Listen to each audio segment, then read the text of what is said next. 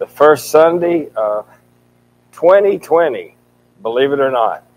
We are finally there, a new decade and a new time to serve the Lord. And you know, in many respects, we're living in the greatest time in history to serve the Lord because there's so much technology. And yes, it's used for Satan a lot of times, but we can use technology for his glory. So there's many avenues to get the Word of God out. And I hope that you will take your responsibility and your privilege to serve the Lord seriously this year. We're doing something different again this week. Next week, we're back in Nehemiah chapter 6. But today, we're in 1 John chapter 2, because I want to make sure that we get off on the right foot this year. And I want to encourage you. We've printed up some of these Bible reading plans from, as Chris mentioned, Robert Murray McShane from the early 1800s. He died just about 3 months, I believe, after he did this up for his church. But it's been used over the years in a great way. And understand, folks, it's not the only way to read the Bible. It's a common way, especially among Bible-believing, especially Reformed churches today. But the whole idea is that you get into the Word of God and you take it in and you meditate on it and you get to know God through the Word. And that's what we're talking about this morning. So let me just really encourage you, whatever plan is right for you and your family, use it and get into the Word of God. It's a Christian discipline, and it is very beneficial for those of us that know the Lord. So 1 John chapter 2, just verse 12, 13, and 14. John writes, I write to you, little children, because your sins are forgiven you for his name's sake. I write to you, fathers, because you have known him who is from the beginning. I write to you, young men, because you have overcome the wicked one.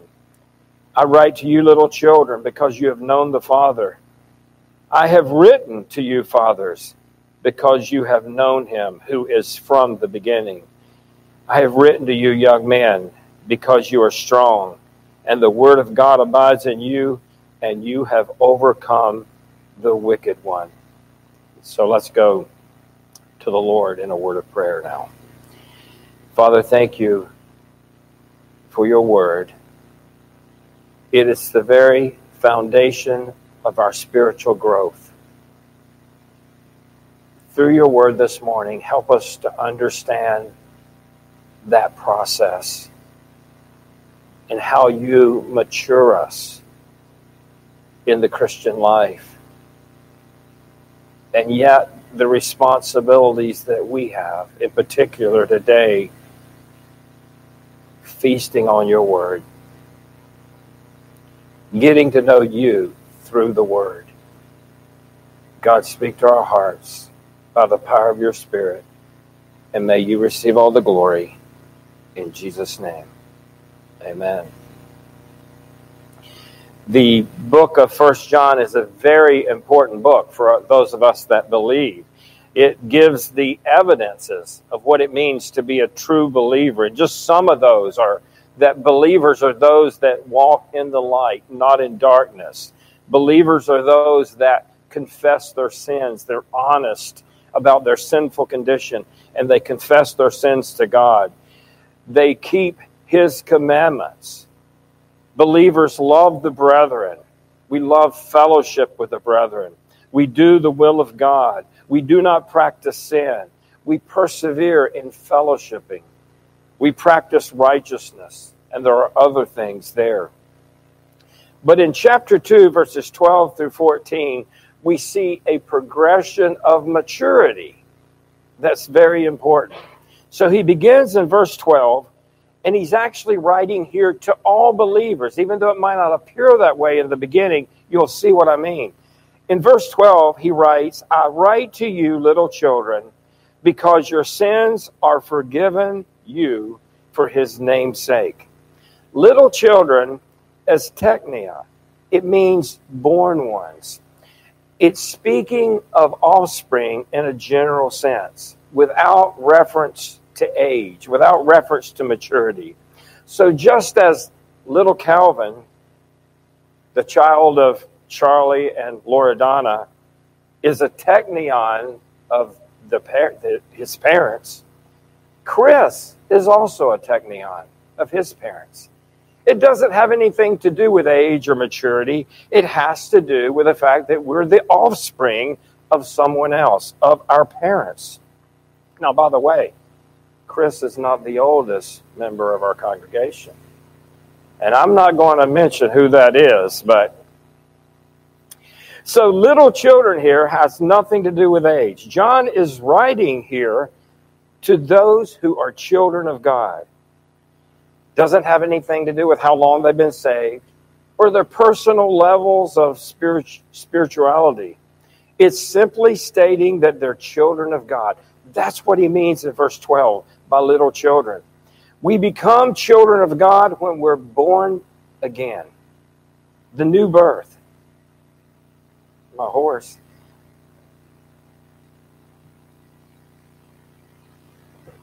Folks, I've had a sinus infection since Tuesday, so bear with me this morning. We become children of God when we're born again. And as we've talked about before, it means to be born from above. It's a heavenly, a spiritual birth. Remember, Jesus told Nicodemus, you must be born again. We've got to be a part of God's family to inherit the kingdom of heaven. Just as we have nothing to do with our physical birth, though, we're helpless to cause our spiritual birth. Our spiritual birth is a work of God alone. It's a work of the Spirit. Just like the Spirit, the wind moves. You see, we have to be quickened by God. We don't know where the Spirit comes from or where it's going because it's a sovereign work of God. And therefore, God gets all the glory for it. We can't take any credit for our salvations. It's all of Him. Notice John reinforces who he's writing to in verse 12 by explaining why he's writing to them. He's writing to them because your sins are forgiven you. You see, either a person's sins have been forgiven or they're not. There's no middle ground. These are ones that God has rescued from their dead, sinful condition, and they are now forgiven. Again, there's only two spiritual categories. Think of it this way. Either a person is a child of God or he's a child of Satan. His father being the devil. Like it or not, we're all born into this world, children of the devil, dead in our sins, separated from the life of God. You see, Adam is our federal head. He sinned and he acted as our representative. Paul wrote to the Romans 5:12, therefore, just as sin came into the world through one man, and death through sin, and so death spread to all men because all sinned. So we're all born dead to God, dead to the life of God. We sin because we are by nature sinners. We're born in rebellion against God. It's not natural for a man to serve God or to love God. It can't happen apart from God's intervention. Unless God has rescued you, you are a child of the devil. You are in his family. You may be a good person by worldly standards, but you're a sinner in the eyes of God. The scripture is perfectly clear. There is none righteous, no, not one. For all have sinned and continually fall short of God's glorious standard. The fact that we sin is proof that we're sinners before a holy God. But there are some that have recognized their sinful condition and they're actively working to fix their problem. They sort of have thought, well, if I start over, if I turn over a new leaf, if I just start now and live for God, then I'll be okay. Some work through religious efforts, thinking if I start doing good things, it will make up for my sin. If I attend church, if I serve, if I sacrifice, if I give, and the list goes on and on. But we know, those of us that know the Lord, that nothing that we can do can make us right in the eyes of a holy God. For He is holy and we are sinful. We're helpless to change our lost condition. We are without hope, therefore. As Isaiah put it, all our righteous deeds are like filthy rags. That's God's perspective. That's how He sees us apart from Christ. But these in 1 John chapter 2 had their sins forgiven.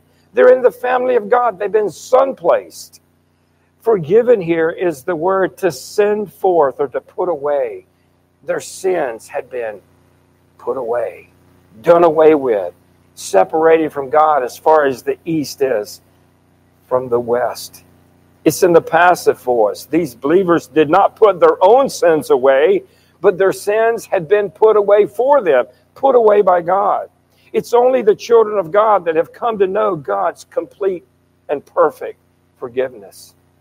It's only in Christ that man can receive real forgiveness. Paul, the apostle, attests in Ephesians chapter 1, verse 7, in Him we have redemption through His blood, the forgiveness of our trespasses, according to the riches of His grace.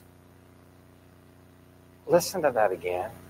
In Him we have redemption. That means to be bought back. We have redemption through His blood, the forgiveness of our trespasses. They've been carried away, separated from us, no longer associated with us, according to the riches of His grace. Folks, He is rich in grace. He is rich in mercy. And He saves to the uttermost those who believe. See, only children of God have been forgiven by God. John writes to those who have had their sins forgiven, and that includes all believers. It's children in the sense of being offspring of God. But what's the purpose? Again in verse 12. I write to you, little children, because your sins are forgiven you for His name's sake. He does this for His name's sake, for His own glory. God grants forgiveness to believers not because of our worthiness or merit, but rather for His name's sake. Isaiah said this, or speaks for God, I am the Lord. It's Yahweh. I am the Yahweh. That is my name. My glory I will not give to another, nor my praise to carved idols. He again writes in Isaiah 48, for my own sake I do it. For how should my name be profaned? My glory I will not give to another. You see, we are saved for His name's sake. Our sins are forgiven for His name's sake, that He might be glorified, that He might look good, that we would see Him in His greatness and power and mercy and grace. Every believer has been adopted into the family of God for His name's sake. Therefore, we may live. Let's say it this way. Therefore, may we live for His glory, for His name's sake. In verse 12, every true believer has had their sins forgiven for His name's sake, but not every child of God is equal in spiritual maturity. And that's what we see in verses 13 and 14. We see 3 levels of spiritual maturity. Those He identifies as fathers, young men, and children, using a different word. John begins with fathers, then young men, then children. Then again in verse 14, fathers, and young men. So let's walk progressively through these three by age, but beginning with children. Verse 13c, I write to you, little children, because you have known the Father. I write to you. I am writing to you, little children. Here, the word little children is different than in verse 12. It's paideia.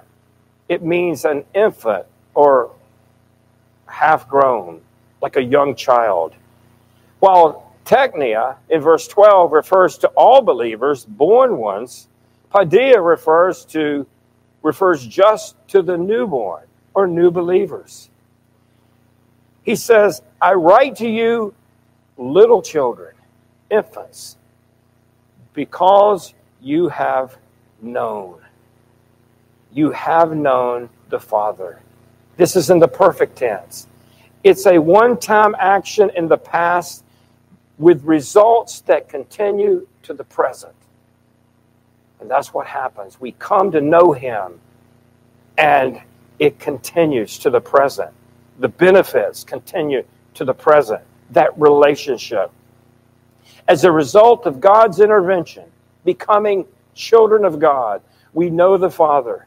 And this speaks of relationship, a beginning relationship. These are infants. They're young in the faith.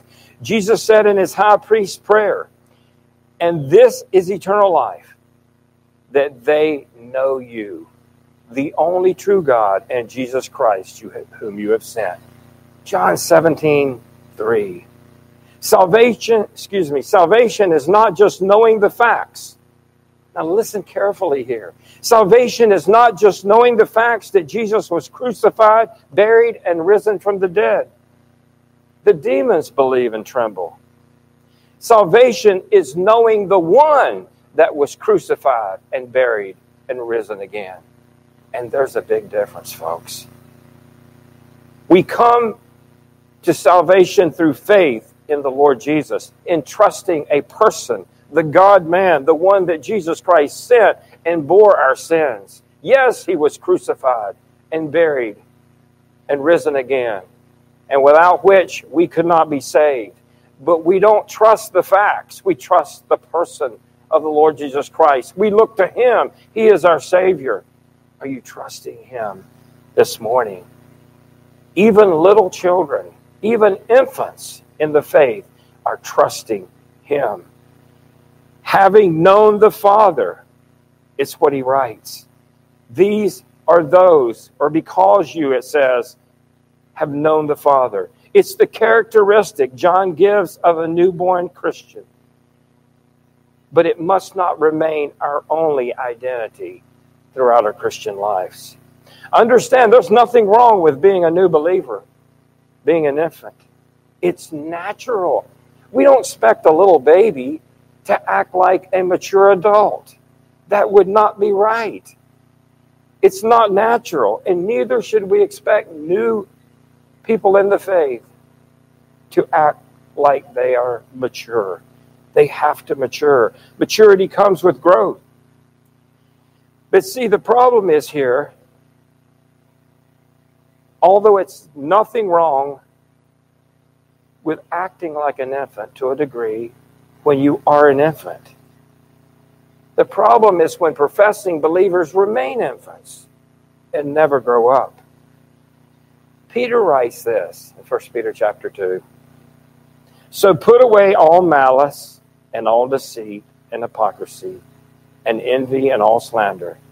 Like newborn infants, long for the pure spiritual milk, that by it you may grow up into salvation, if indeed you've tasted that the Lord is good. If you've really come to know Him, if you've tasted that He's good, and you're a true believer, put away those things and long for the pure spiritual milk, the Word of God. Peter is instructing new believers to take in spiritual milk, the milk of the Word, to grow up into salvation, to grow in respect to salvation. It's what we call, or a lot of people today call, progressive sanctification. And it's certainly not the same thing that we talk of typically when we talk about sanctification. Typically, we're talking about positional sanctification. We are set apart by God. God made us perfectly holy in His eyes, and that's true from the very moment that we believe. It's called imputed righteousness. Righteousness that's placed on our account. The very righteousness of Jesus Christ placed on our account. And we see this throughout Scripture. Perfectly holy before God. Paul writes to the Corinthians, who didn't always act holy, but he says in chapter 1, to them who are sanctified. They were already perfectly sanctified in the eyes of God. But what people call progressive sanctification is simply growing in grace and knowledge of our Lord Jesus Christ. Simply progressively growing to act more like who we are, who He's made us to be in Christ. Paul wrote to the Roman believers in Romans chapter 6, and after telling them that they were dead to sin and alive to God through union with Christ, he then in verse 11 tells them to consider it to be true. And then he writes this in verse 13, do not present your members as sin. Start over. Do not present your members to sin as instruments for unrighteousness, but present yourselves to God as those who have been brought from death to life, and your members to God as instruments for righteousness. You see, that's man's responsibility. You know, we could say that man has nothing to do with salvation whatsoever in becoming born again, but spiritual growth involves responsibility on our part. You know, well, we already seen it in 1 Peter 2. You can't grow spiritually apart from the Word of God. Like newborn infants, long for the pure spiritual Word, that by it you may grow up into salvation. It's that progressive kind of sanctification. It's growing. It's spiritually maturing. It's becoming more like Christ, or at least we should. In Jesus' high priestly prayer, once again, He prayed for those that the Father had given him. They were already saved. He's praying for saints. And He says, sanctify them in the truth. Your word is truth. Sanctify again means to set apart, to make holy, to purify, or to consecrate. We are to progressively be becoming more and more like Christ. And it's through the word of truth. Sanctify them in the truth. Your word is truth. We have to be set apart in the Word of God to become like Him. There's no doubt that the very moment that we're born again, we're set apart from sin to holiness. God declares us perfectly righteous. So the very moment that we're born again, we're perfectly holy in God's eyes. And we remain holy in God's eyes throughout our lives into eternity. This is true throughout the Word of God. It's not just a New Testament, a New Covenant occurrence. Because Paul wrote in Romans chapter 3 and in Galatians 4, in Galatians 3, Abraham believed God and it was credited to him as righteousness. True believers should not remain infants. We should not remain those who are only identified as having known the Father. This is how they're identified in verse 13. Little children are identified as those that have known the Father. Aorist tense.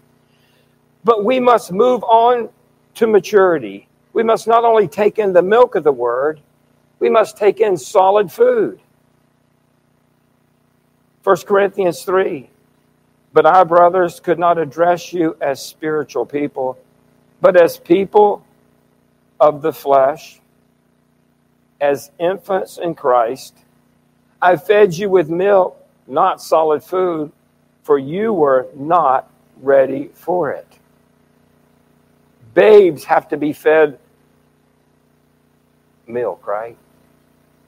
The basic things of the Word of God. And we saw this in the passage that was sent out by Melissa yesterday, Hebrews chapter 5, verse 12. For though by this time you ought to be teachers, you need someone to teach you again the basic principles of the oracles of God. You need milk, not solid food. For everyone who lives on milk is unskilled in the word of righteousness, since he is a child, an infant, in other words. We must get deeper into the Word of God as we grow, reading, studying, meditating, feasting on its richness. Paul wrote to Timothy, be diligent to present yourselves approved to God, as a worker that does not need to be ashamed, accurately handling the word of truth. That's our responsibilities as believers. It should be the delight of our hearts. It shouldn't be some task or something that we have to do. I know it's a discipline. I know it takes effort. I know we have to put away other things in order to get into the Word of God and spend the time there. But all the benefits, all the richness of it, when we set apart things that get in the way and spend time in His Word. And this is exactly what we see happening as we continue on in 1 John chapter 2. Notice what John reveals about young men, verse 13b. I write to you, young men, because you have overcome the wicked one. What a statement. Overcome is nakia. It's the word from which we get the word Nike, by the way. Victor means to subdue, to conquer, overcome, prevail. To get the victory, because you have overcome the wicked one, from which we get the word porn, actually. Something that's hurtful, evil in respect to influence. Satan seeks to harm us, to influence us for evil. But we are more than conquerors through Him that loved us. And that's important. Notice in 1 John 2, the young men are identified as such, because you have overcome the wicked one. But now notice verse 14, what John refers to about these young men. He adds to it.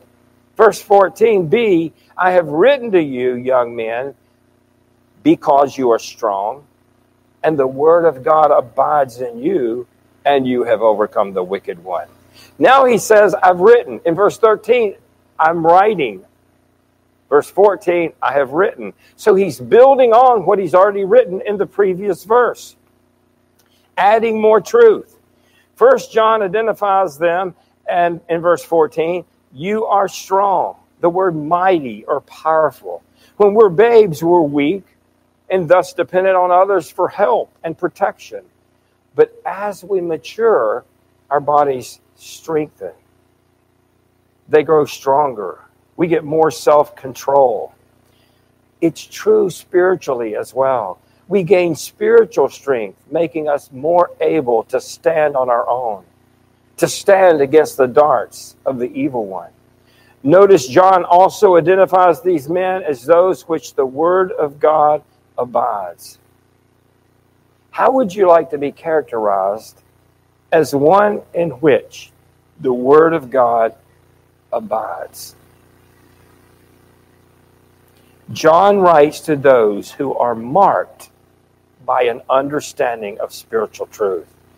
They're growing to know the Word of God. It abides in them. It's an important part of their lives. It's a controlling factor in their spiritual growth. The Word of God is living in us, giving us victory over false beliefs and over false living. That's what's supposed to happen. The psalmist said, your word is a lamp to my feet and a light to my path. But the two preceding verses says this, how sweet are your words to my taste, sweeter than honey to my mouth. Through your precepts I get understanding. Therefore I hate every false way. It changes our thinking. It even changes our desires. I hate every false way. It causes us to hate that which God hates. Psalm 119:11, I have stored up your word in my heart that I might not sin against you. Not only does it change our thinking, it changes our behavior. That we don't want to sin against him. That we want to please him. And there's a reason for all this, as we're going to see in a few moments. It's not enough to have the word of God in our heads. In other words, it must penetrate our hearts. Our thinking must change in such a way that our behavior is affected. You know, I remember something from Bible college about how that what we believe affects how we think, and how we think affects how we live. And there's so much truth. Those two principles are found throughout the Word of God. Paul wrote to the Roman believers, "Do not be conformed to this world, but be transformed by the renewing of your mind, that by testing you may discern what is the will of God, what is good and acceptable and perfect." We must be transformed. It's the word from which we get the word metamorphosis, like a caterpillar changing into a butterfly. Transformed. We must be transformed by the renewing of our minds. Our minds are transformed when they are renewed with truth. We replace lies for truth. Satan is the author of lies, but God is truth. And God has revealed his truth. We must be in his word. Spiritual growth takes place and takes us into a deep relationship with the Father. Now look at the third level of spiritual maturity, just briefly. Verse 13a, "I write to you, fathers, because you have known him who is from the beginning." And he says the same thing in verse 14, except "I have written to you, fathers, because you have known him who is from the beginning." Fathers, those who are mature, able to produce offspring even, know him who is from the beginning. And I think this certainly implies a deeper understanding of knowing God, knowing the eternal God, Yahweh, the eternal self-existing one, the I am of eternity. He's always the I am. He wasn't in the past, I was. He is the I am, the eternal self-existing one, the one that is always in the present. This implies a deeper understanding, knowing God. As we grow, we get excited about theology. That sort of fits where the young men are, and that's a good thing. Actually, that should never leave us, to be engrossed in the Word of God and learning and take in everything that we can. But at the same time, we must remember the Word of God points us to the God of the Word. And that's the difference here with fathers. Not only would they have the same characteristics, I believe, that the young men do, but they have allowed the Word of God to take them into a deep relationship, knowing him who is from the beginning, seeing him as he really is. The Word of God points us to the God of the Word, to him who is from the beginning. Paul expresses his desire, his longing in Philippians chapter 3, that I may know him. The Word of God must become our delight. Job said, I have not departed from the commandment of his lips. I have treasured the words of his mouth more than my portion of food. The Word of God was more important to him than his daily food. Job. The Word of God must become our delight, because the Word of God points us to Yahweh, the eternal, self-existing God. And when we mature in the faith, you see, there comes a point that we're not, in our relationship with God, it's not just about what I know from the men that God worked with in the past. through which God has revealed His truth. But as I mature and grow, I begin to see God working in my life. It becomes personal. And in a sense, I become a part of what God has done. Not just in salvation, but seeing how God has worked and matured me and grown me and made me victorious over the evil one. A Nike over the evil one. Victorious. And bringing me into a relationship with God that's intimate. Where we could say, just like the psalmist, as the deer pants for flowing streams, so pants my soul for you, O God. My soul thirsts for God, for the living God. That's maturity. Getting past just about knowing the Word of God for the sake of knowledge, but knowing where it points me to God. It points me to His Son. We need to read, study, meditate, share, discuss, proclaim the Word of God. It needs to become our delight because the Word of God reveals God. You want to know Him? Look to the Word, for He has revealed Himself through it. Let's pray.